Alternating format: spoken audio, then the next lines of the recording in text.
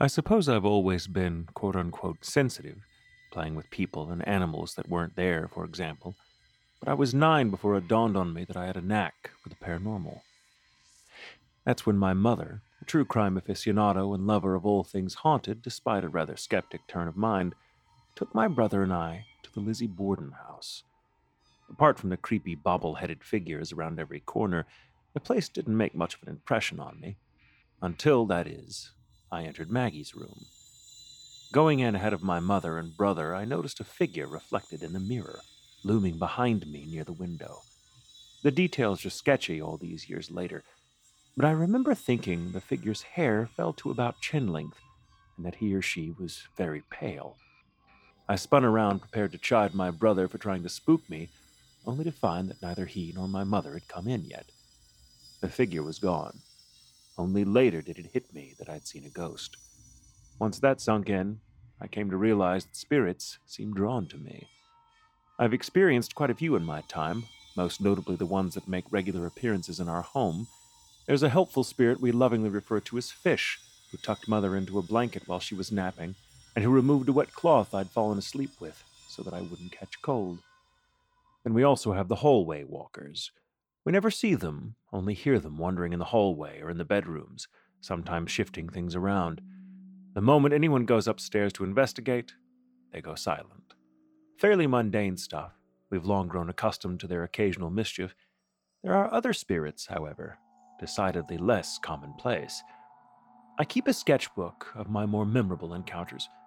The first subject to be drawn is a spirit I call the Foyer Man, who appeared one day in our foyer opposite the couch where I happened to be seated, working on an art piece. Something compelled me to look up as I toiled away, and there he was, soaked to the proverbial bone, smelling of rain, water dripping from him onto the wood floor.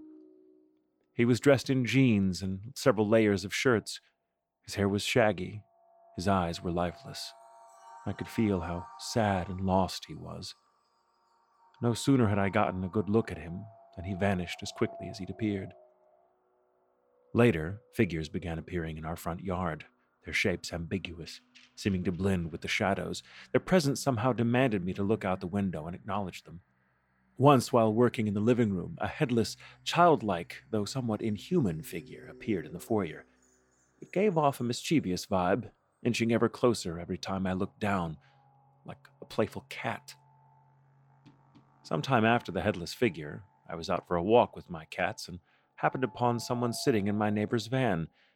I didn't think much of it at the time, but I quickly turned around and looked back to see that it wasn't my neighbor. It was a sad-looking humanoid figure with empty black eyes and a turned-down mouth. It was gone as soon as I averted my eyes, and I never saw it again.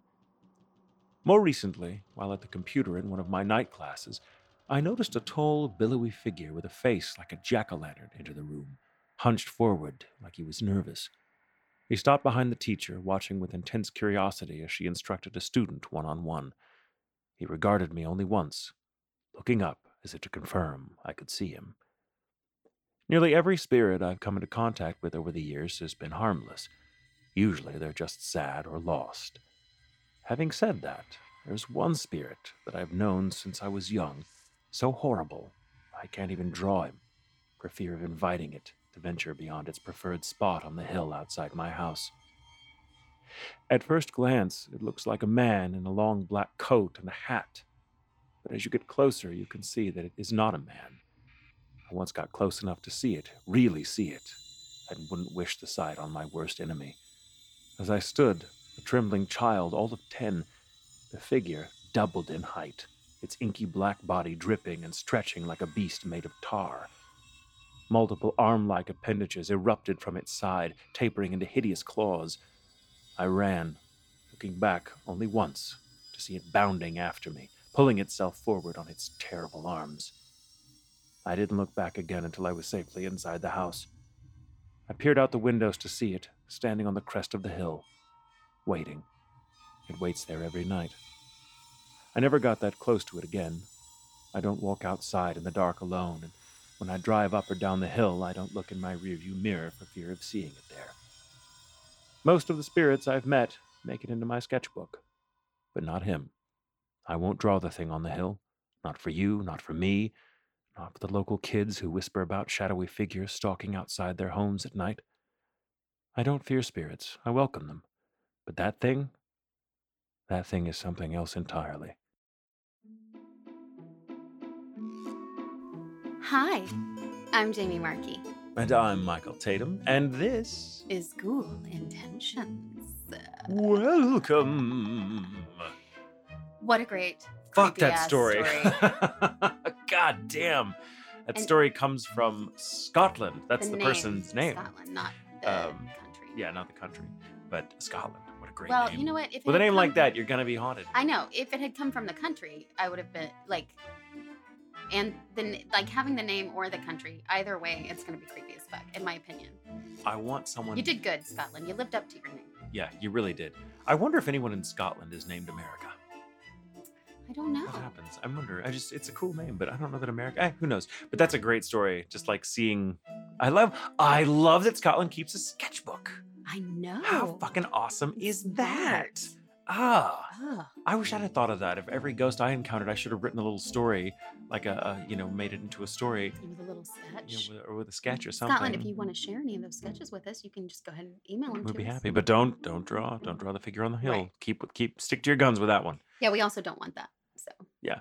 That reminds me of, like, have you seen, there's a series on Netflix that I just started last night it's a French series called Marianne, but Marianne is how you would say it if you're a super frou-frou like me. And it's about a successful horror novelist who is like finished writing a series of books when somewhere that meant a lot to him in life. That makes total sense to me. I mean, if it were me, this house would be at the top of my list. The memories my family and I have made there, the music we've played, the bonds we've built, the holidays we've shared will live on in that house, in those walls far beyond us. Though I'm saying goodbye to it in life, I'm choked up now as I write about it. I'm not certain I'd be able to resist a visit in death. Thank you so much for considering my submission and for all the work that you do to bring this podcast to life every week. I'll be listening and leaning on your stories and banter as I adjust to this move and new chapter. You're both so wonderful, and I hope you have a spooktacular October. Sincerely, Rue. That's so Rue. Sweet. I hope your new house is haunted by really cool ghosts that give you nice stories. The one in Kentucky, I mean, it's Kentucky. Also, Kentucky's beautiful. I don't know where your family's moving, but it's beautiful. So at least you'll get to see it. It's hard to move, though, especially when you've lived in one place for a long time. Well, or to have them move out, like, especially because, you go to your parents' house. They've been there forever. Mm-hmm. And it's like, then do you think you can't go? That's hard. It's weird. Yeah, when my grandparents passed away and my grandfather sold their house, and then I grew up in that house. Yeah. And then when they sold that house, I would drive by there and be like, oh, I want to go in. Yeah. I want to do what they do in movies and just show up at the front door and be like, hey, I used to live here as a kid. Can I look around? But I figure nowadays, it's kind of weird. It's kind of a sketchy thing to do. Right. With ours, my mom and dad moved into my grandpa's house. So both of them I had done my whole life. So even like, at least if I wasn't going to be going back to the other house, the one house, I could go to the grandparents' house, right? And then when my dad passed away, we moved my mom down here. So when it was saying goodbye to that house too was hard, but now she has a pool, so much cooler. It's cool. It's better. What you got for us? I got Deanna. Hiya. I just wanted to start with, I freaking love the podcast. It is great accompaniment for lengthy drives, though I should probably not listen to it as often when it's dark and I'm driving, as I have a tendency to make myself a little jumpy. Don't be jumpy while driving. That's bad. It's a bad idea. Anyways, I have two different things to submit today. The first one is more amusing and only sort of linked with ghosts and the supernatural.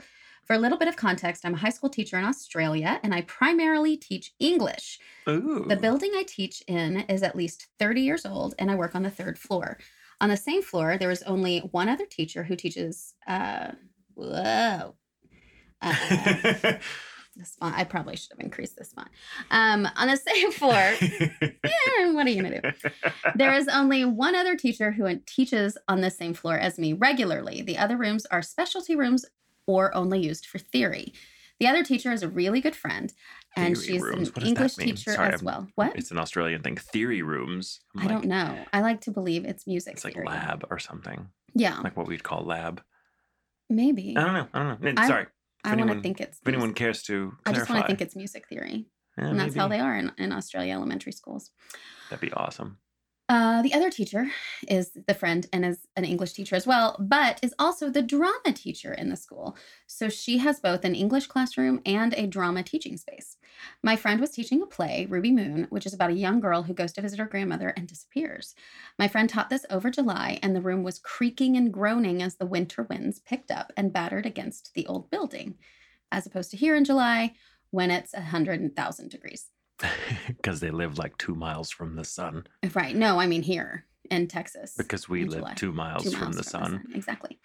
As well as the general sounds that come with an older building, the door sits a little loose in the frame and tends to rattle as people walk up and down the corridor. One day, with her senior drama class, she began joking that all the rattling was Ruby from the play coming to visit. It became a bit of a joke between our seniors and the two of us. Anytime a door opened on its own, something rattled, something fell over, etc., we blamed Ruby. Well, here comes the more amusing part. We began making the joke when other students are around, and some of our seniors started passing the story around to the younger students, as they do. Our year 7s latched on. They wanted to know about the ghost called Ruby, so my friend started becoming more and more mysterious, saying to the year 7 kids, "You'll find out when you get older." Now, I'm a roll call teacher for the year 7s, and my friend is year advisor, so we were kind of teasing them about the ghost, and now the story has taken off. We have been asked if it was about that person who died jumping off the 3rd floor, which there has been nothing of the sort. However, the story has taken a life of its own, and now I'm wondering if we're going to have a genuine haunting or a tulpa, because the stories keep growing.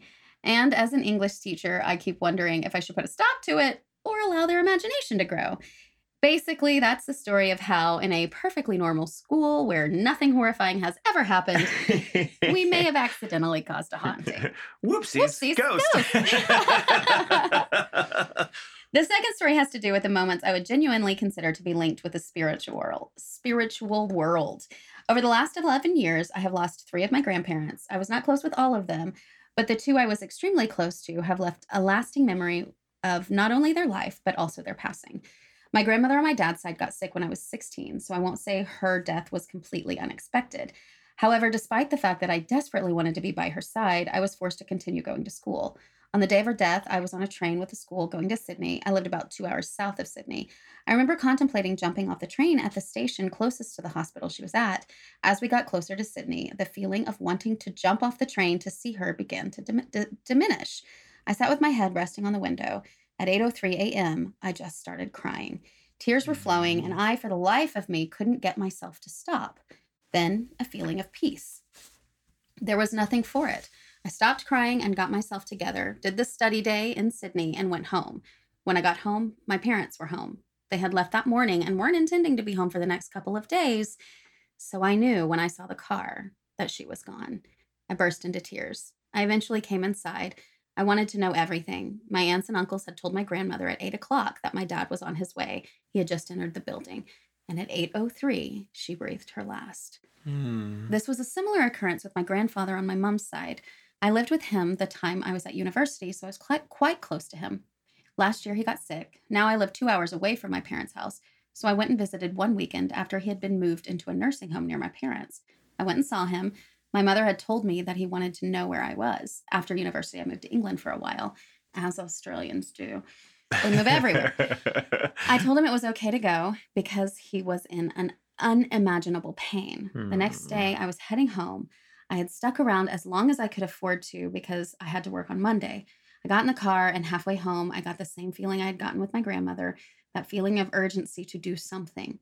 I nearly turned the car around, but I knew I couldn't afford the time off work. Around 3:30 p.m., I once again burst into tears. I couldn't stop crying, so I pulled the car over for a few to collect myself. I got home and pottered around doing chores. My phone rang and my heart sank. My mom just said, "I'm sorry, he was gone by 3:30. Whilst I've never had any paranormal experiences, I know that this was my grandparents saying their goodbye to me, which is a paranormal experience. Yes. It is. I count it. Yeah, I think that counts. Definitely. Such a good story. Thank you, Deanna. Yeah. People are being there's some sensitive moments I think that we all have with especially deaths of loved ones like that. Yeah. That we're really grateful that you guys send us, you're so open about this pain that it can cause. And, having family move away and all of that stuff. But to share with us some of these stories that kind of connect you closer to these people. That's the power of putting it into a story too, That's by true. the way. It helps you process it. It turns it into currency that you can use to get closer to someone else. And we just really appreciate you guys sharing that with us. Yeah, me too. I feel very loved hearing that story. Me too. All right. I have one from Jordan? Jordan? J-I-O-R-D-A-N? Jordan? Maybe just Jordan? I don't know. Maybe just Jordan. It's a cool spelling. Yeah. I apologize if I'm saying your name incorrectly, but to me, you will always be Jordan. And that seems fitting because apparently I say a lot of things wrong. Jordan says, y'all are haunted as fuck. We are. It's true. Hi again, my name is Jordan. I said something to Michael on Twitter about how in Ghost Schools 33, it sounded like he said wanking sheets. I'll admit I wasn't sober either the first time I heard it, so that could have been had something to do with it. The 2 following times, I still heard wanking sheets sober, but the 4th time...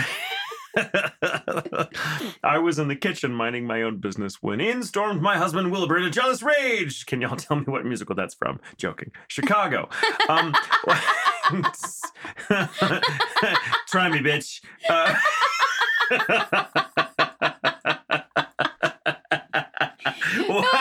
You got me. I'm dead. You got me. Oh. While an angry man busting in my kitchen would be frightening, what actually happened was creepier. I put my food in the microwave, and as Michael says, when we buried people, we used to bury them in wanking sheets, different sheets. I very clearly felt someone put a hand on my shoulder and say, winding sheet. It was Michael's voice, but it sounded like he was actually in the room with me. I had my earphones in, and the voice was louder than the Michael in my headphones. But fair to say, I was freaked the fuck out. Usually, I would have noped my way out of there and ran back to my room, but my food wasn't done. Logical. I get it. My heart started pounding when I turned to look at where the hand had been, and all I saw was a shadow go by and disappear when it hit the wall. That wasn't me. I swear to God. It was you, I'm Michael. not that much of a grammar Nazi. It's not even about being a grammar Nazi. It's accuracy. It's me. Like, it's not what it said. It's not what it said. I actually, sorry, realistically, you would have liked it to have been wanking sheets forever. No comment. I listened to the episode a total of 6 times because you guys are so funny. But now I hear it as winding sheet instead of wanking. And honestly, it makes me a bit sad. As much as I would love to hear Michael's voice in person, that wasn't what I meant. If Michael wouldn't mind, can I get him to give me his best Mayuri doo-doo-doo as repayment for scaring the shit out of me? Love you guys. Fair. There, I gave it to you. But when I say it, I want you to picture like me in the room, like just saying it in your ear while you're making a sandwich or something. With your hand on with my hand on your shoulder, or just standing there awkwardly, like I would do in life. Yeah, in real life. I mean, going doo doo doo. Nice. There. That was good. All right. I didn't know I was a ghost. That is so funny. It's funny. And it's not the only time your voice has been used. Do I have powers I don't know about? It could be.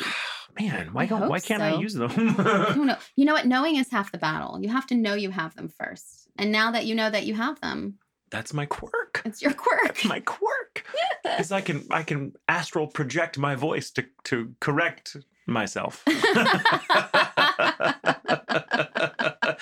Actually, what I said was winding sheet. Thank you. I think it's winding sheet. That is going to be the sort of ghost I am. I'm going to just randomly appear to correct people in their misconceptions because I'm that asshole. But I do like that whatever it is was just like, no, that's not right. Wanking sheets, winding sheets. Winding, it's winding. Oh my God, it's so funny. I feel like if you ever listen to that episode again, just out loud say, it's wanking and see what happens. And then you'll hear my voice going, it's winding. Oh, God, so funny. Okay, moving on. It was a great story. Thank you, Jordan. Kai, hello again to the moon and stars of my eternal spooky evening. Oh, that's great. It's beautiful. That's I love great. that. I accept. I, the ever lovely Kai, I love that, come with a trio of bits in mind. At that time, it was well known that a married woman, as property of her husband, could not be put to death. She was property. Right. She was good for breeding babies. They didn't want to kill her, right? She was property. So the courts had John Fisher hanged first, effectively making Lavinia a widow. She was no longer a married woman. Lavinia wore her white wedding dress, hoping that someone would marry her on the way to the gallows. She begged the men she saw in the massive crowd to marry her, but none would. I can't imagine why not. I mean, man. She's a planner. She's resourceful. She's resourceful, and she's throwing that misogynist law right back in their faces, going, all right, motherfuckers, okay, cool. All right, marry me. You can't kill me because I'm property of a husband? Well, I'll just find a husband on the way to the gallows. Right, except it didn't work.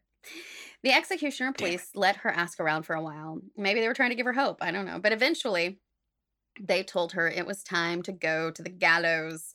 She refused to walk anymore at that point, and they had to pick her up and carry her as she ranted and raved. When she got onto the scaffold and the rope was placed around her neck, she screamed at the Charleston socialites that they had encouraged her conviction. Her final words were, "If you have a message you want to send to hell, give it to me. I'll carry it." Then...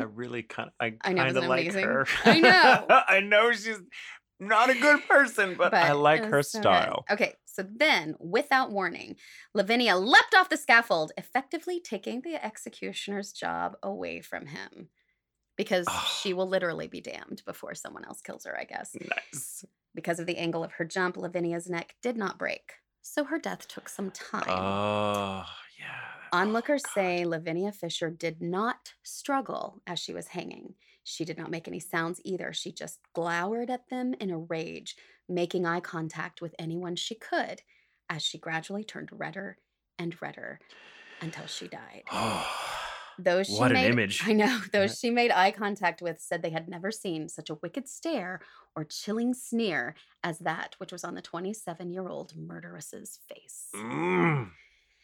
Though, okay, that's, it's such a good story. I fucking love it. I know, it's the part of me that's not a good person is in love. Love it. So many sources say that the Fishers were buried in the Unitarian Church graveyard located between King and Archdale Streets in Charleston. A lot of people say that she haunts that cemetery. This is highly unlikely because they weren't buried there at all. There was a Pottersfield cemetery next to the jail at the time where most criminals were buried if their bodies weren't claimed by family members. Additionally, church records have been searched, indicating no evidence that she was buried there. This tale has likely been perpetuated by tour guides. And at the time, those cemeteries have really good records. The Pottersfield, not so much, but the church cemeteries, they do. But the tour guides, they're putting it on. But we went by that one, and there was another story about somebody else who was haunting that.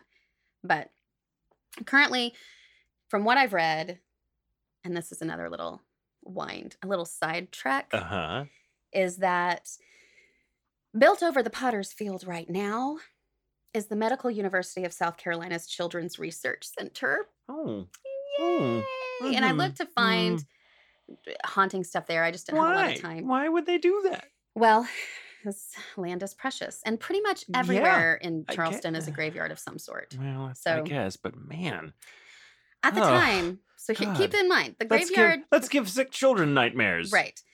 The graveyard was one of the largest public burial grounds in Charleston until 1825. Jesus. But riddle me this. Do you think any of the graves were relocated before the federal government converted the land for use as an arsenal in 1860? I'm going to say probably not.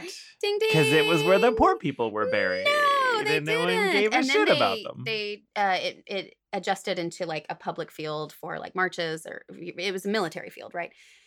No, they just left it all there. Wow. So, okay, to the Medical University of South Carolina, or MUSC's credit, Medical University of South Carolina, MUSC, to their credit, when they purchased the site in 1963 and discovered over 100 graves when they began construction, MUSC petitioned the city to move the graves to a site on James Island. But they didn't do it. No details of the removal or reburial have apparently ever been found. Initially, the site of the Children's Research Center was a paved service area for the Basic Science Building. When MUSC began construction on the site in 2001, To their credit again, they hired an archival and field investigation company to do it. They exhumed the remains of 33 bodies. Ironically, most of whom had been children. In the early 19th century, there had been a yellow fever outbreak at the Charleston Orphan House a few blocks away, and it's assumed the children found were from the orphanage that had died from yellow fever. In March of 2003, the bodies were reinterred about 100 feet away from their initial location, and a building built over that site. What the No, fuck? I'm just kidding. I'm just kidding. No, they didn't. No. And a pottery barn. Yeah. No, oh, there's God. actually a plaque at St. Luke's Chapel marking the new Thank grave God. site across the I was street like, from I the was gonna be research like, center. what? Yes, no. I was prepared So- to believe anything at this point. There were graves of children underneath the Children's Research Center. I mean, But not now. They moved not them now. first. No, they moved them. But man, But like, isn't that, it was just that's- like this crazy irony, and I couldn't Ugh. leave that out. I Ugh. couldn't leave it out. I No, had to no, leave it no. in. That's fucked up, though. Yeah. Oh God. Yeah, so let's go back out of that rabbit hole. Okay, so back. Okay, And we'll get crawling back out of into that one Lavinia's into nightmare. Lavinia's Yes. nightmare. So, it turns out that the tour guides might not just be making up stories regarding Lavinia's burial place. What do you mean? We have a bit of an actually here, folks. A bit of an actually. Oh, And I'm just as disappointed as you are right now in this man. moment. Yeah. Okay. I was very excited about telling this story. And then I was like, motherfucker, it's not everything we want it to be. Okay. Historical records do not indicate that hundreds of remains were found in the Fishers' basement. There were a couple of bodies dug up on the property, but nothing tied them to the Fishers for sure. And according to records, they were never charged with murder. I mean, for all we know, the bodies under their place may have just been from another Right. cemetery that everyone forgot about, and seems to be a Exactly. theme in that city. So while Lavinia has regularly been called the first female serial killer in the United States, that distinction likely belongs to Jane Toppan, Toppan, who confessed to 31 murders in 1901 and was found not guilty by reason of insanity. So she was one of those angel of death nurses. Yeah. Right. Yeah. Look her up, Jane Toppan, and then you can never sleep again. I may do a thing on her then. Yeah, That's this bitch inspiring. was kicked out of Cambridge Hospital in Boston for administering opiates recklessly in 1889. Wow, she was a woman ahead of her She time. really was. She really was. she'd have been she'd done great now. Yeah. I started least getting into 20 it, years and ago. I was like, you have to stop. You have to stop. Yeah. Go back bring it to back. Bring it Lavinia. back to Lavinia. Okay, so So there's no evidence that the bodies that they found a couple of bodies, right, but they could have but just they been people could have buried been at the buried site. there or whatever. Right. Yeah, because it's what? Okay, so Nothing tied. So how did a trial happen? What happened? We'll get there. One thing the records about Lavinia do agree on is the fact that they robbed many travelers, and highway robbery was still a hanging offense. Also called into question is the fact Lavinia wore her wedding dress to her execution, or that she jumped from the scaffold herself. On February 22nd, 1819, the Charleston Courier ran an article about what happened. I was going to sum it up, but I was like, why do it? This is so good. Read it. Okay, you ready? Yes. Okay. In Saturday's Courier, we gave some particulars of the conduct of a set of outlaws who have, for a long time past, infested the road on the vicinity of the city and whose outrageous conduct had of late become insupportable. We then stated that the occupants of a small house 5 miles from town had been driven out and the building burnt to the ground, and that certain others, in possession of a house 1 mile above, 6 miles, had been compelled to leave it. Compelled to leave it. What the fuck does that mean? Right? Had been compelled to leave it, and another person put in possession of it by the owner. It now appears that as soon as the citizens had returned to town, the persons who had been thus compelled to leave to the last mentioned house returned to it in the evening and beat the person who had been put in possession in a most inhumane manner when he escaped into the woods and made the best of his way to town. The next morning, the same gang stopped a traveler up the road, beat him cruelly, cut his head in several places, and then robbed him of about 30 or 40 in money. I don't know, 30, 40 what in money? 30 or 40 monies, apparently. These circumstances being made known to the civil authority, The sheriff of this district... Fake news. Fake news. The sheriff of this district collected a posse of citizens and proceeded on Saturday afternoon to the spot, surrounded the house, and seized upon its occupants, 3 men and 2 women, after which they burnt the house and outbuildings to the ground without allowing the occupants to remove an article of its contents, brought the offenders to town, and committed them to jail, or gaol. Gaol. But jail. The posse found in an outhouse the hide of a cow, which had been recently killed and which was identified to be the property of one of our citizens. She had been missing for several days. This accounts for the manner in which the cows are disposed of, which are so frequently stolen and never afterwards heard of. The inmates of the house were armed with 10 or 12 muskets and a keg of powder, but the force which went against them was too imposing to admit any chance of success in a resort to arms. Resort to arms, but resort to arms sounds fun. One of the leaders in these high-handed depredations was arrested into town on Saturday afternoon and likewise committed to jail. Goal. We trust Goal.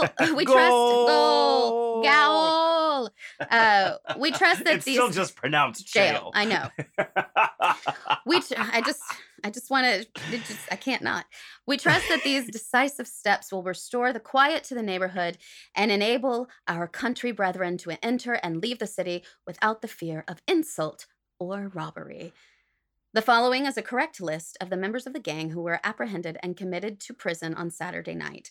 John Fisher, Lavinia Fisher, his wife, William Hayward, James Elway, M''Elway, Jane Howard, and Seth Young. It is supposed there are more of them lurking about, and is hoped the vigilance of the police and citizens will ferret them out and bring them to justice. We are informed and requested to state that Mr. John People, who was robbed and unmercifully beaten by the villains mentioned above, is an honest, industrious young man from the country and had a sum of money entrusted to his care, which the robbers took from him. I just really like that part where they're like, he's a good guy. He's a good guy. Also, we're supposed to tell you he's a good guy. He's our chief source, so we better... Right. Yeah, we better paint him in a nice light. So it seems... So it's like they stole a cow. They stole a cow. They were highwaymen. And they were robbing. They weren't whatever. good people, but the killing with the oleander is... They were just, it's whatever. not supported by fact. They were probably just, early 19th century LARPers. Right. Got out of hand, and people were like, control. they must be thieves. That's probably what it is. So, okay. Man, that's so disappointing. I know. They were criminal. That. I mean, that's from the paper. That's from paper. And can I comment on the way that paper's written? That paper, like, I feel like the tone of that article can be reduced down to, girl. These motherfuckers over here. Someone I can't say until the end did this thing, and then this happened, and also this happened, and then this happened, and that's it. And it's like, how the fuck do you put it all together? You're like, okay, there was a cow in there somewhere, right? But they're like, we found a cow. I love the idea though that they go through, and these people are, beating the shit out of people and stealing their money on the highway, and they're like, but they stole the cow. They stole a cow. Cows were very expensive. It was a big deal. So okay. Lavinia supposedly haunts the Old Town Jail, which also has numerous ghost tours and has been on all kinds of ghost hunting shows. All of them, I'm just assuming. I'm sure it's haunted. I mean, the history there dates back to 1680, with the first structure going up in 1738. It housed runaway slaves. There was a makeshift hospital for the poor and homeless, and it also housed criminals, though they were kept separated from non-criminal factions. Sure they were. Punishments and executions also took place at this location. Criminals faced whippings, brandings, torture, and deprivation of food and water. For horse thieves, their ears were sometimes nailed to a post before finally sliced off altogether. That's a weird punishment for stealing a horse. I mean, horse thieving it's always been a bad thing to do. Right. Like always punishable by something extreme. But who comes up with this going, I know what'll deter it. Let's nail their ears to something. And is that going to be harder to ride a horse if you don't have an ear? I don't know. I don't think so. I guess it does. I mean, there's less wind noise, if you're walking around without an ear, people are like, oh, that motherfucker stole a horse. Keep him away from the stable. True. Like maybe. I don't know. Oh, that's true. It's like more of like a It's like a Mark of Cain type of thing. Yeah, or an A. The right? A. The A. Okay. Criminals face. Oh, I saw that part. The ear and the cutoff. For the worst offenders, they might be burned at the stake, hanged, or drawn and quartered. Over the years, numerous structures were built, demolished, and rebuilt. The jail was built in the old jail, that's what it's called now, was built in 1802 and was damaged in an earthquake in 1886, which still blows my mind. There was an earthquake in Charleston. Right. Yeah. The building was in operation for 137 years, and it served as an asylum on top of a jail. Excuse me. They had pirates. They had leaders of a slave revolt. Yep. They had Civil War soldiers from both sides. They had up to 300 prisoners when the jail was only built for 128. Ooh. There was rampant disease, starvation, torture, and violence all over this joint. It's estimated 10 to 14,000 people, depending upon what you read. 10 to 14,000 people died on the property during its operations. Ooh. So yeah, it's haunted as fuck. I mean, it has to be. God damn. And Lavinia is reportedly one of those ghosts. But how do you know? With all them other ghosts about, that is her, right?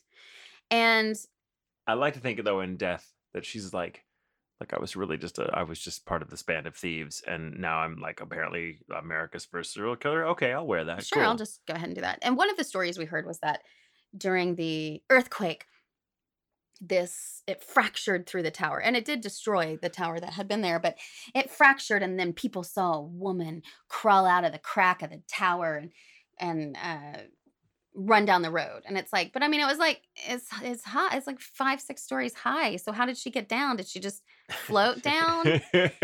Like, thankfully she was wearing that very billowy wedding dress. That's right. So they could see it. Okay. So some people say her ghost was seen pretty soon after she died, but other people say most of the haunting action didn't get underway until the restoration efforts began in 2000. To be fair, it sat abandoned for 61 years before that. And I doubt the prisoners were listened to if they were bitching about haints. So I guess it would be more accurate to say that most people didn't know about the hauntings until the restoration efforts began in 2000. Just seemed like, excuse me, guard. There's a woman in a wedding dress here that keeps screaming at me over my bed at night, and then she disappears. Yeah, she does that. Yeah, Here are some of the stories. You ready? Yeah. One of the first reports was workers finding footprints in the dust after the building had been locked off for months due to lead paint contamination. More and more anomalies occurred as preservation continued and the building was opened for tours. Several apparitions have been reported, including several workers who saw the ghost of a jailer with a rifle on the 3rd floor. The phantom was said to have passed through the bars, heading toward them before it vanished. Others have reported seeing a black man in ragged clothing wandering aimlessly in the halls. Thought to be the spirit of a former slave, the man is seemingly unaware of the living or his surroundings. People claim to have seen a woman in her wedding dress, describing it as being bright red and white. So here we go on that. Since Lavinia's property and belongings were burned along with her home, it seems pretty doubtful that she wore her wedding dress to her hanging. Fair. I don't know who that bitch in red and white is. Can I just comment on the vigilantes going like, we're going to get you, and we're also going to burn all the evidence? Stupid. Yeah, I agree. Is that your comment? That was my comment. Okay, yeah, sorry. It was just my little... I agree with you. My little interjection there. It's like fucking... Oh, anyway, go on. So, yeah. So whoever they're seeing can't be Lavinia. I imagine, first of all, after so much time there, even if she was wearing white, after a year... Yeah, that dress wouldn't be white no more. In jail, it wouldn't have looked very white. On top of that, and more importantly, Lavinia died in 1820. Women did not start wearing white for their wedding dresses until Queen Victoria did it in 1840. So she died 20 years before people ever wore white for wedding dresses. This is why people need to learn history. History is important. That was one of the things when I first read the wedding dress thing. I was like, something's not right there. That's too early for white. So yay, custom history. Yeah. Can you imagine? Yeah. So it was after Labor Day. It was way after Labor Day. So yeah, that's whoever. I'm not doubting. So hashtag bitches in white are only a thing after Queen Victoria. No, you can still wear a white dress. It's just not your fucking wedding dress. But I mean, okay. Yeah. Because they're still seeing someone because she's been reported multiple times. Yeah. But I just don't know who it is. Lavinia in a wedding dress. Nope. Okay, more haunts or haints. Haints. I like calling them haints. Haints. Strange sounds are heard throughout the building, including the hum of a dumbwaiter moving through the floors, even though it hasn't been operational in years. Alarms are said to go on and off randomly. For some, experiences have been physical. Visitors and employees alike have complained of a choking feeling and shortness of breath while on the main staircase. Others report being grabbed, pushed, touched, and scratched by unseen forces. Ugh. A tour guide tells the story of feeling a rope wrap around her ankle, and a man in the basement had his sunglasses knocked off by a violent unseen force. Other strange happenings also allegedly occur, such as terrible odors that are so bad as to make people feel ill. Other reports feel of people feeling being watched. In the basement, because of course there's a fucking basement, even though the temperatures may be quite warm, visitors have seen their breath come out in a cloud of fog. Doors are often found opened after being closed. It is fucked up. Go there, take a tour, and don't listen to anything you're told. Now, I say this because there's a little more fishiness to Lavinia's story. Even more? Even more. Okay. Oh, we're not done. God, now you're going to tell me she didn't even exist. Well, some stories say that she didn't, but there is evidence that she did. Okay. It seems there's a good chance of an actually. But not the way you think. Oh, damn it. It's an actually-ception. It's a dream within a dream, right? Such a perfect title. Out of everyone arrested, only the Fishers, along with a man named William Hayward, who happened to be the co-owner of the 6 Mile House, were sentenced to hang. That's weird, right? That is weird. Some dude got the shit beat out of him and only 3 people. A cow was stolen and only 3 people? Only 3 people. 2 different homes were burned down. If everyone was a problem whose outrageous conduct had become unsupportable, why would they not take care of everybody? Like, yeah, just wipe the slate clean. Why only 2 men and 1 woman? That's weird. All of whom happened to own the 6 Mile House.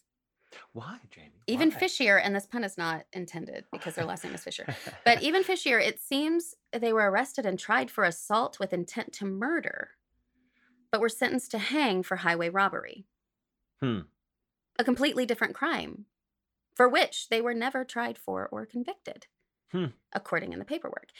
In the book, 6 Miles to Charleston, the true story of John and Lavinia Fisher, former homicide investigator Bruce Orr contends that not only were the Fishers innocent, they were actually victims of political corruption. Oh, shit. Since only the owners of the 6 Mile House were executed, Orr presents an entirely new theory. Well, it's a conspiracy, really, but he had a lot of documents that support the case. Perhaps they were taken care of so the government could take the Fishers' property and use it as a new naval base. In fact, the Charleston Naval Hospital in North Charleston sits on the land once occupied by the 6 Mile House. And to make matters even more confusing, our tour guide, when we went to Charleston, first night, was Bruce fucking Orr, who wrote that book. Who wrote the book? He said he was Bruce Orr. He talked about the book, and he's written several books. He, said he was a homicide investigator, all of that shit. Said he was Bruce Orr. And he, has contact. He's an expert on the ghost shows, all this shit. And then he did the tour and proceeded to tell us the bullshit story about Lavinia, not the one he told in the book. Why? What the fuck? What the fuck? And this is what I was shouting downstairs. And Jack was like, what's going on? That's because I guess big ghost tours got to him. Maybe. I don't know. I don't know. I mean, maybe that's the thing. Maybe if you got to make a living on those tour groups, tour guides have to kind of go by a script like any actor. Right. And I guess, they're like, they want to tell him, like, maybe he goes, I don't know. Isn't that crazy? I want to kind of get his story and be like, why? I know. And the other thing is, the tour guide from the second day was definitely making up random shit about stuff. From the what did we do? They talked about the theater last time where I have the video, which the video is on Instagram now. Yeah. But like it was all this bullshit, and it was but the story's fine. What's wrong with the story? I don't know. Why? And so I don't know. Maybe he's just playing both sides of the fence. It He's could like, be. if I help, like, propagate that story about Lavinia, then my book about how it's not true is still interesting. Yeah. And maybe it's a weird kind of complicated marketing Maybe scheme. it's not Bruce Orrin. He was just saying he was so that we would believe him. I'm not sure. Maybe. But he did tell us some good stories that were true as well. So I'm just so fucking confused. I have no idea what to believe. I feel like maybe the Lavinia story is such a cornerstone story for ghost tours of the area that like it's not hard to imagine him being actively discouraged by whatever company he works for. Because I was hot about it last night. Don't tell that story. But still, you'd think he'd be like, he why wouldn't he like put in little sides? Like, it's said this happens. Right. Not everyone agrees. Because I've been on tours where they say stuff like that. Where they're like, the story goes here. Not everyone believes it. But here's the kind of story.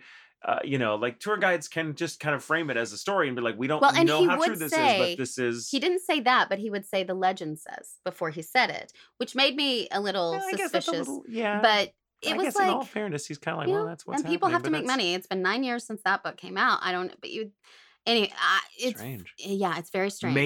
Maybe he's in the process of writing another book where he's found that it's all true. That it's maybe. I don't know. We should write to him and be like, hey, what's going on, Bruce? What's going on? Yeah, I don't know. But I know that at least four of the people that were on that tour are going to be listening to this going, what the fuck? The whole time, too. What the fuck, Bill? Bruce. Sorry, Bruce? Yes, because it was we're going to call him Bill from now on. It was just us how on he that likes tour. It was so crazy. I wonder what that's. Man, there's a mystery there. I know. I love it. Oh. So I have no idea Bruce, if you're listening, what the write in. Tell us what's going on. We want to know. I will go buy a copy of your book now. Yeah, it's not even. It's like $20. It's not even. There you go. I'm gonna go buy a copy of your book and I'm gonna read it. It's free. Yeah. Tell us the story. Tell us the real evil behind big ghost tours. Believe? And why, if he wrote a book about it, debunking this thing, why would he be on a ghost tour telling the same, like in the one with the sliding in the hole? Yeah. The bed and the disappearing and the shit. I mean, clearly that's what he's told to say. I guess. It kind of sad though, right? It is kind of sad, but like a decade later, he's on a tour. Thank you for giving us a good story. I know. So the lesson here is always look up the history told on a ghost tour. Oh, yeah, especially when there are dozens of ghost tours in a particular city daily, which Charleston is. If you Google ghost and Charleston, the first 3 pages are nothing but ghost tours. There aren't the stories, it's ghost tours. And if you look up most of the stories, they're told on the ghost tour pages, not other places, right? Okay. Yeah. So if each part of the tourism, ghost tour kind of has their own spin to kind of set themselves apart from their competition. Yeah. Interesting. So it's part of the tourism. So I guess the lesson there is to just go on every ghost tour and sift it yourself. Yeah. And for me, like, I get it. It's telling the story and part of it is storytelling. But for me, the truth is so much more interesting. It's always more interesting. Why make up lies? But it's also complicated. And it's true. I guess people don't want drunk that. People who often are part of these tours don't have the fortitude to handle the complexity. Yeah. So as just to get through the tour guides used to, I imagine, giving them the very simplified sort of Hollywood blockbuster version of the story, because that's what shuts them up, right, and keeps them happy. Because how many tours have we been on that, like, when the tour guide speaking gets to the stuff you and I want to hear, everyone else is fucking out. They're out. Right. They've gone off to smoke, or they fall on their ass because they're drunk, or they're like waving, or they're on their phones, and it's like, oh, okay. Cool. So you just wanted to come so they could see a ghost, not learn history, right? I guess, or hear the worst possible outcome, but. Tell me the version that sounds like American Horror Story. Right, exactly. So anyway, I don't know why my irate.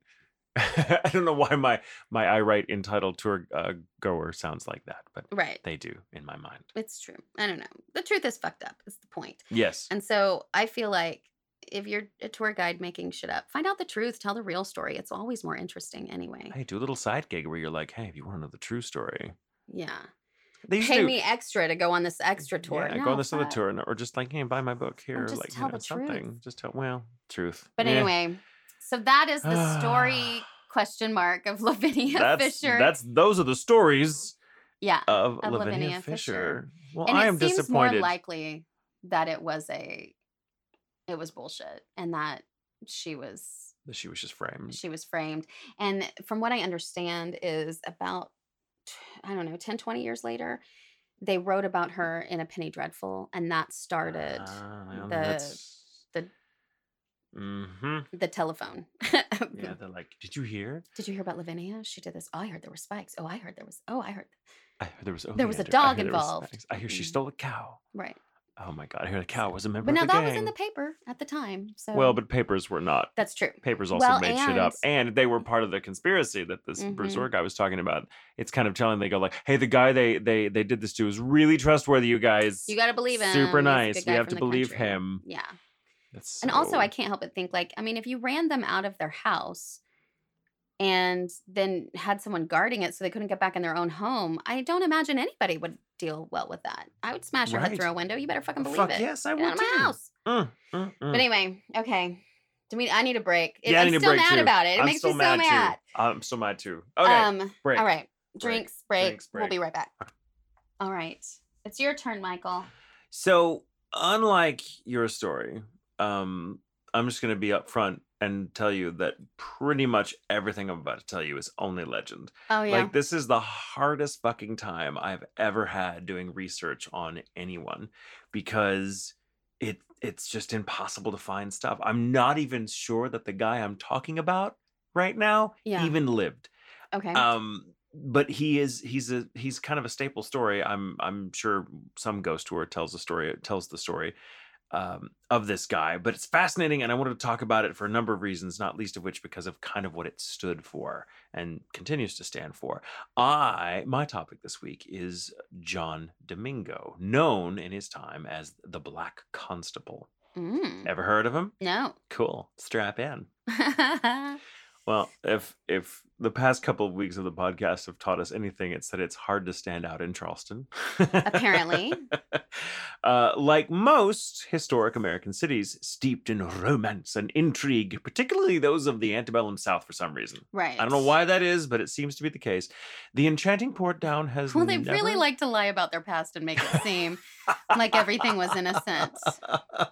You know what I'm saying? That's kind of a thing they do. As a Southerner, lots of judgment. I'm not. People who live there now, it's not your fault. No.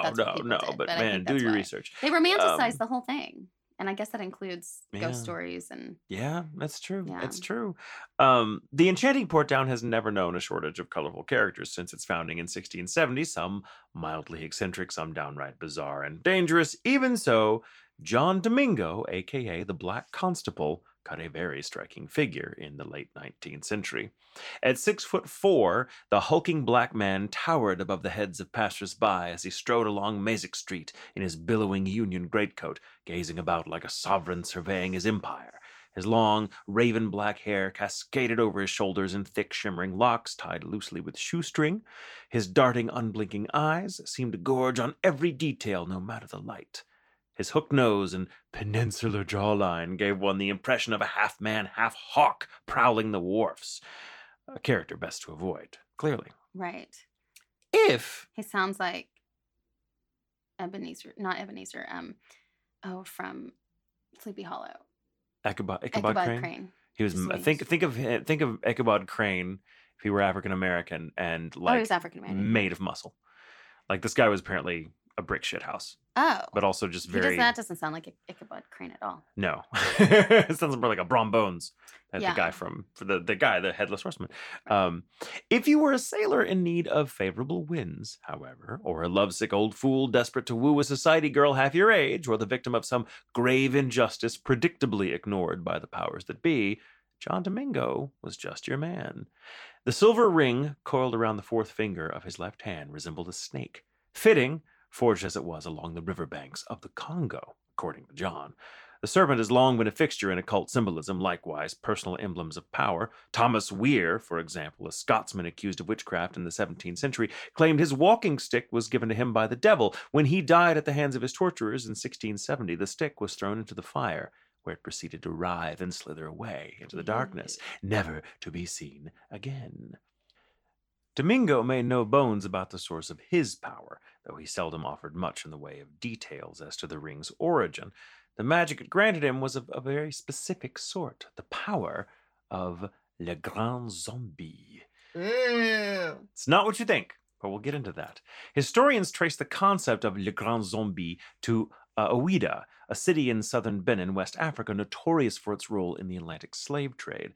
According to the Bantu peoples of this region, the serpent deity known as Nzambi, spelled Nzambi, created, resides in, and regulates every part of reality, appointing spirits to aid him, most often taking the form of a serpent.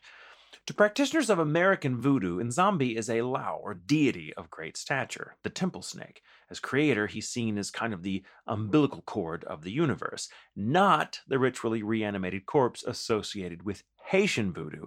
The confusion appears to be a purely linguistic coincidence, one that's given rise to a lot of misunderstandings on the nature of voodoo as practiced by icons like New Orleans priestess Marie Laveau. Right. Le Grand Zombie does also, however, play a role in hoodoo. And often conflated with its Louisianan cousin, hoodoo is nonetheless a distinct system of folk belief, similar to voodoo, but not entirely. There's some overlap, but it's kind of its own thing. Snake imagery, for one, is prevalent in hoodoo. Snake leavings are often a chief ingredient in many conjure powders and oils, particularly for purposes of retribution. Someone under a hoodoo curse, for example, frequently believes a snake is crawling under their skin or coiled inside of their stomach. I hate that idea. It's really, it's a curse. Yeah. Those enthralled to a hoodoo love spell are said to be drawn to the intended as though being squeezed by a python. One such spell calls for the sorcerer to pluck several hairs from his head, recite the desired person's name, place the hairs in a glass bottle, and allow the bottle to collect rainwater. Once the bottle has been sealed and placed near the front door, the hairs become snakes and irresistibly draw the desired person to one's home. It's said that to become skilled in the ways of hoodoo, prospective sorcerers must curry favor from the snake, most often with gifts or with some great personal sacrifice. Sometimes the sorcerer will ingest the creature's brain and in so doing inherit its knowledge. I feel like that's not going to make the snake like you. That's just my instinct, I guess. Yet another tradition has it that would-be magicians must withstand lying among vipers without batting an eye as they slink and slither over their naked body. I just really hate everything snake. You'd really have to want to be like a practitioner to do that. Like I really, because snakes freak me out too. I don't. Now the particulars of John Domingo's initiation into hoodoo are unknown, but the serpent ring he proudly displayed for all to see certainly carried powerful connotations. Some whispered he'd been an African prince sold into slavery, and not just any prince, but High John the Conqueror himself, a trickster figure of early African-American folklore, immortalized for always outwitting his would-be captors. High John is probably more familiar to people as the inspiration of Brer Rabbit from the Uncle Remus stories of Chandler Harris, which were turned into Song of the South by Disney, which is now notorious, rightly so. But also, Brer Rabbit was kind of the forerunner for Bugs Bunny, similar trickster figure, a rabbit who's always outsmarting some white guy that wants to shoot him. Yeah, that's right. In one tale recounted by folklorist Virginia Hamilton, High John the Conqueror falls in love with the devil's daughter and must complete a series of harrowing tasks to win her hand, among them clearing 60 acres of land, sowing corn on that land, and harvesting the whole goddamn thing in just 1.5 days. Smitten with him, the devil's daughter furnishes John with a magical axe and a plow that allows him to accomplish this impossible feat, though she warns him her father intends to kill John regardless. In the end, the pair of lovers escape the evil one's clutches on the backs of his very own best horses, shape-shifting their way to freedom. And that's an important trope, shape-shifting their way to freedom. And that's why High John the Conqueror is such an interesting figure for, especially for people who were ex-slaves in this time. This was the 1880s. So author Zora Neale Hurston, who you may know was the writer of Their Eyes Were Watching God, if you ever had to read that in school, recounts a number of High John's adventures in her collection of folktales called The Sanctified Church. In an article written for the magazine American Mercury in 1943, Hurston writes, quote, "Like King Arthur of England, he has served his people, and like King Arthur, he is not dead. He waits to return when his people shall call him again. High John de Conquer went back to Africa, but he left his power here and placed his American dwelling in the root of a certain plant. Only possess that root, and he can be summoned at any time. The piece meant to bolster the spirits of African American soldiers serving in World War II, ends with a rousing call to arms. Quote, "If the news from overseas reads bad, listen hard and you will hear High John de Conquer treading on his singing drum. You will know then that no matter how bad things look now, it will be worse for those who seek to oppress us." Such was the enduring power of this beloved trickster figure among the harried and dispossessed. And such was John Domingo's rumored power in late 19th century Charleston that Mazik Street's transformation from haute couture address to dangerous slum in just a matter of years was attributed to the fact that he lived there. He was widely believed to have cursed it in order to carve out a niche for himself and his fellow gulas, that is the word for South Carolina's people of color who often hailed from the coastal islands. They were called gulas, spelled Gullahs, and John Domingo proudly considered himself one of them. Upper-class white families had cordoned off Mazik Street for generations, erecting their own private paradise to the pointed exclusion of minorities like Domingo. Perhaps the former slave delighted in spoiling their vanity, turning the playgrounds of the rich into quote-unquote skid row, where white folks feared to tread. Whatever his reasons, the reputation of the street on which he lived represented just one of the many reasons John Domingo was not a sorcerer with whom to be trifled. Right. The shadows deepening around his door at night were thought by neighbors to be dead souls summoned there to do his bidding.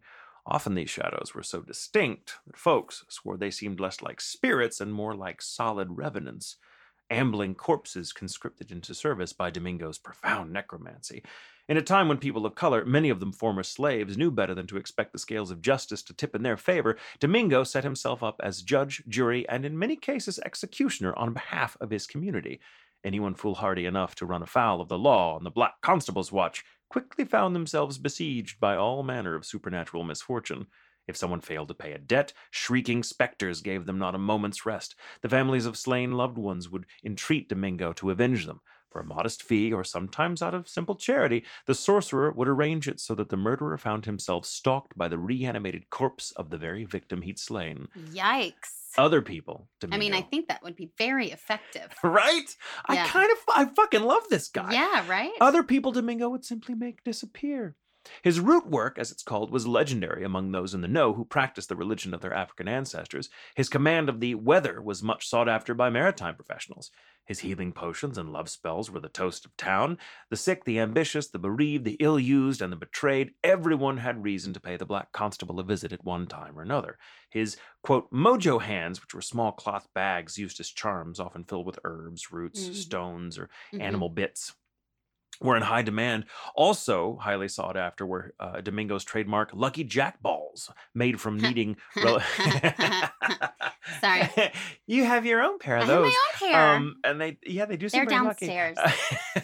Lucky. These were wax balls. Basically, you would take ingredients and like relevant personal items and roll them into a ball of wax, let it harden, thread a thread through it, and then use it like we would use a pendulum. Oh, And okay. this, so it became kind of a divination thing, also a lucky charm. They're very popular, and his were like they were the. He had the If they had luckiest Yelp, of Jack's if they, balls. if they had Yelp back in those days, John Domingo's Jack balls would all be 4-star. Right. Now, there was a darker side, of course, to Domingo's trade, but his clientele was loyal. His stealing into cemeteries after sundown to collect dirt from fresh graves didn't really bother them, nor did the fact necessarily trouble them that his ramshackle house on Mazik Street was chock-a-block with dead souls pressed into his service, some vaporous, others all too solid. At any rate, if it didn't bother them, no one said anything. Caveat emptor, though, the Black Constable was prone to bear former clients a grudge for some perceived slight. When a sailor named John Ackas asked his mother to buy favorable winds from Domingo to ensure his safe passage across the Atlantic, the old woman forgot, leaving Ackas in a pinch. For want of time, Ackas wound up securing the necessary conjuring from one of Domingo's rivals. Domingo, as you might imagine, was not pleased. He stirred up a fearsome tempest that ran the ship of John Ackas aground in some remote atoll, killing Ackas and 9 of the crew. Domingo's reputation among Charleston's black population as a dispenser of supernatural justice spanned generations. Yet for all his prestige, the Black Constable met a strange and terrifying end, according to legend.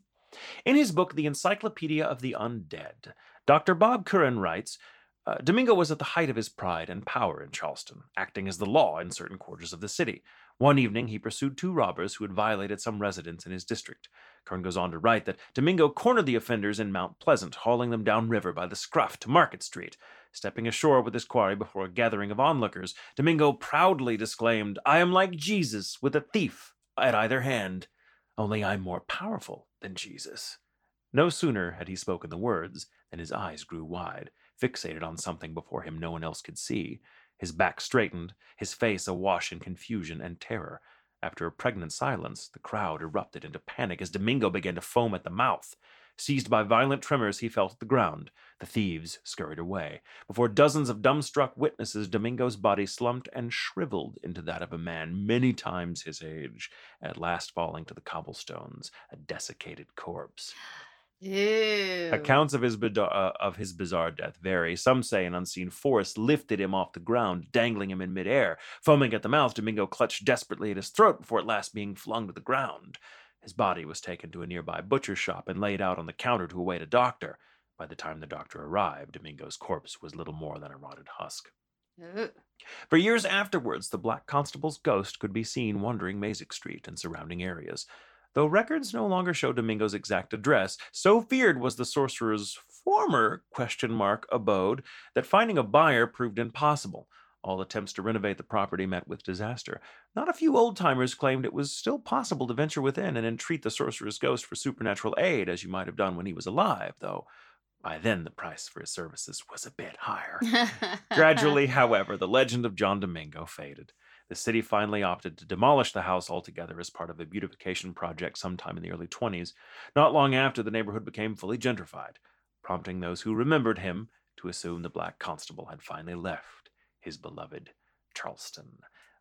That's the story, and right. It's a remarkably similar story. Every source I've found just tells pretty much that version.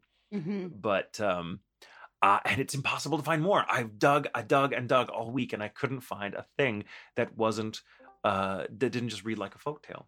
But I love that story all the same. Yeah, I love the story as a symbolism. I love. I don't know. He's kind of like Batman. Right. Well, and it seems as though, initially this is somebody who's blamed for pushing the white people out of their homes, right? Right. So it's like, well, it couldn't just be, a black person. It had to have been some powerful sorcerer with whatever. Right. And then it's like the community claimed him and was like, yeah, he is. Yeah, he is. Yeah. And also he does all this other stuff. They're like, yeah, he does it. Fuck right. out. Yeah, y'all don't take care of us, so he does. Right. And so then it makes you think that maybe this guy was helping the community and did all of those things. Maybe not to the extent. No. But if perhaps he did have that reputation and he basked in it because that reputation helped him enforce some kind of law in an area where the police didn't fucking come, right? Unless it was to arrest, whoever had called them. Yeah.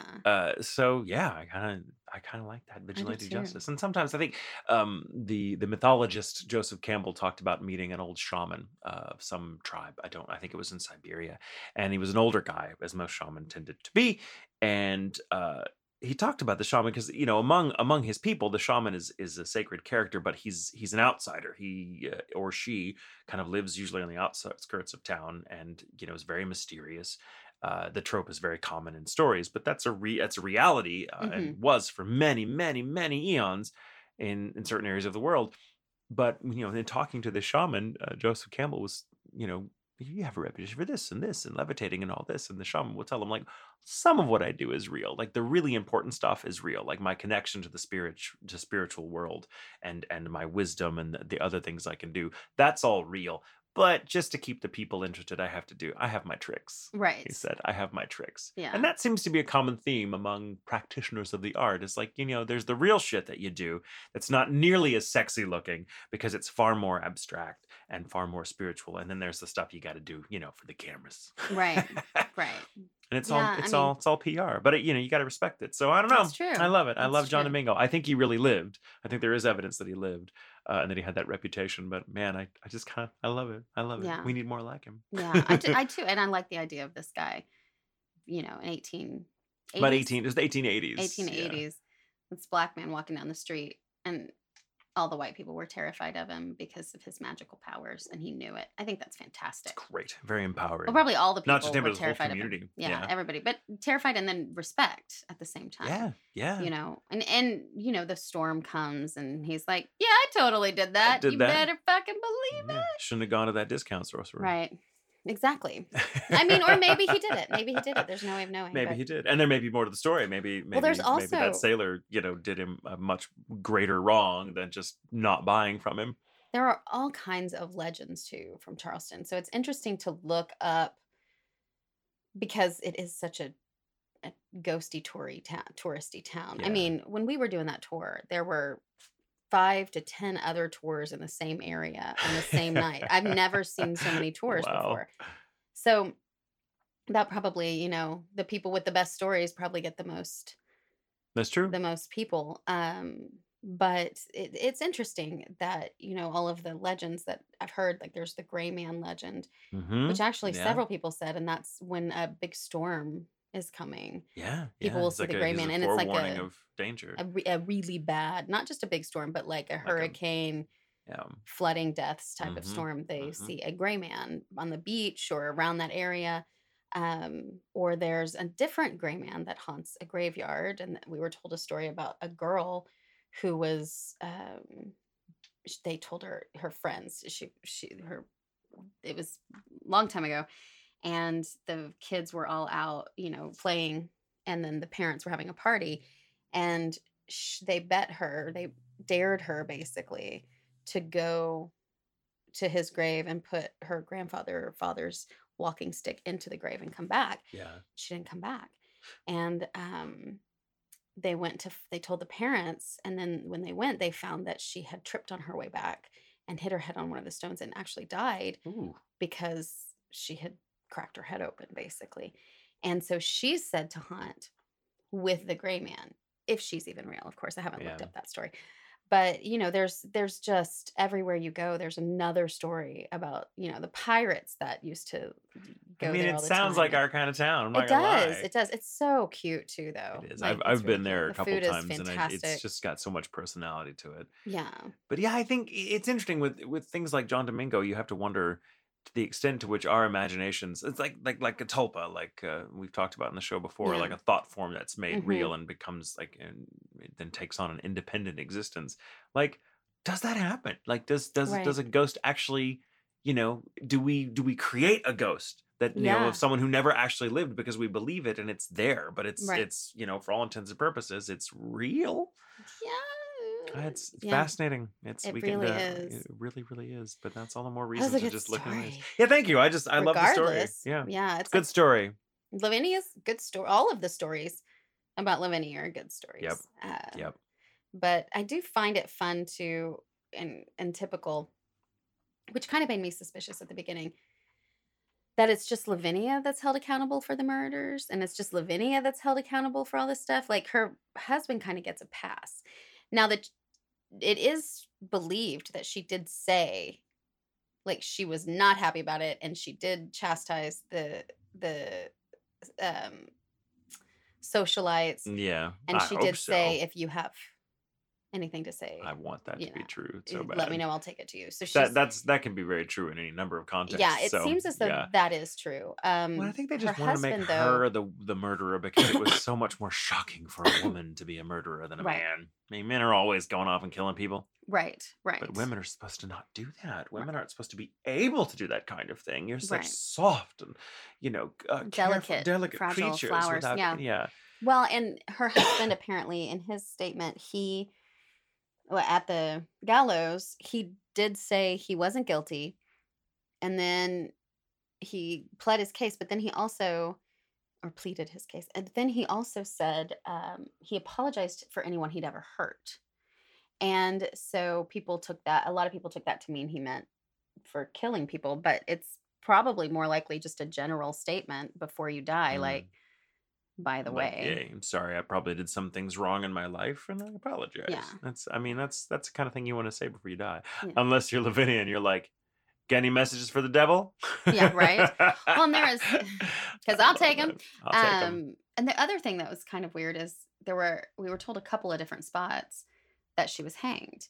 And it's like, well, she can only be hanged in one place. Yeah. So unless she was just that badass of a bitch, they had to do it 3 or 4 times. It was outside the jail. Yeah. So if you're told it's in the middle of a park, it's not. That's where I was told it was, and that they see her ghost there now, and I was like, yeah, it's too good of a story to be true. But... So sad. Tragique. Tragique. But good stories, nonetheless. Good stories. It's all about stories. And now we know more about Charleston. We do. Yeah. We do. So good. Thanks, Charleston. Thank you for being so fucking interesting. I know. And thank you, everyone, for listening to us go off on Charleston for a couple of weeks. Let's see. Now you are off to LA. Yeah, I'm off to LA tomorrow. Weekend. Yeah, tomorrow. Yeah. How long? Oh, wait. But by the time this comes out, I'll be back. You'll be back. Yeah. So I'm just going there for Comic-Con, LA Comic-Con this weekend. Yeah. Should be fun. And yeah. That's me. That's my life. All right. Not much else going on. I know Brandon's gonna be staying, so I won't be watching the dogs. Yeah. Which I'm a little sad about. It's okay. Well, we can always just bring them over to visit. That's true. I don't know, a little bit. Gus is backsliding. He's going back into some of his puppy behaviors, which happens. Right. When they're at 6 or 7 months, they sometimes go, I'm just going to forget all my training. A 4-year-old. Yes. Which is basically just a little asshole. Yes. Yeah. To everyone else, he's just an angel, but to us, he's a little dick. Right. Yeah, that's the age. Yeah. That's such our children, right? Right. Little fur babies. We love them. Thank God for them. Yeah. Thank you, everybody, for listening. Oh, I'm stretching. Sorry, I got comfortable. You got to get to the studio, dear. I know. I have to go in 15 minutes. Thank you, everyone. Thank you for listening. You guys are awesome. GhoulIntentions.com is where you can submit your stories. We have links to our Patreon there and our social medias. You can also just, look up Patreon Ghoul Intentions. It's true. If you wanted to look and see what all of that is about. But send us your stories. Keep sending us your stories. They're so good. Yeah. And t-shirts. Get some t-shirts. Yep. Get pictures of yourself and set t-shirts. And remember, it's okay to sleep with the lights on.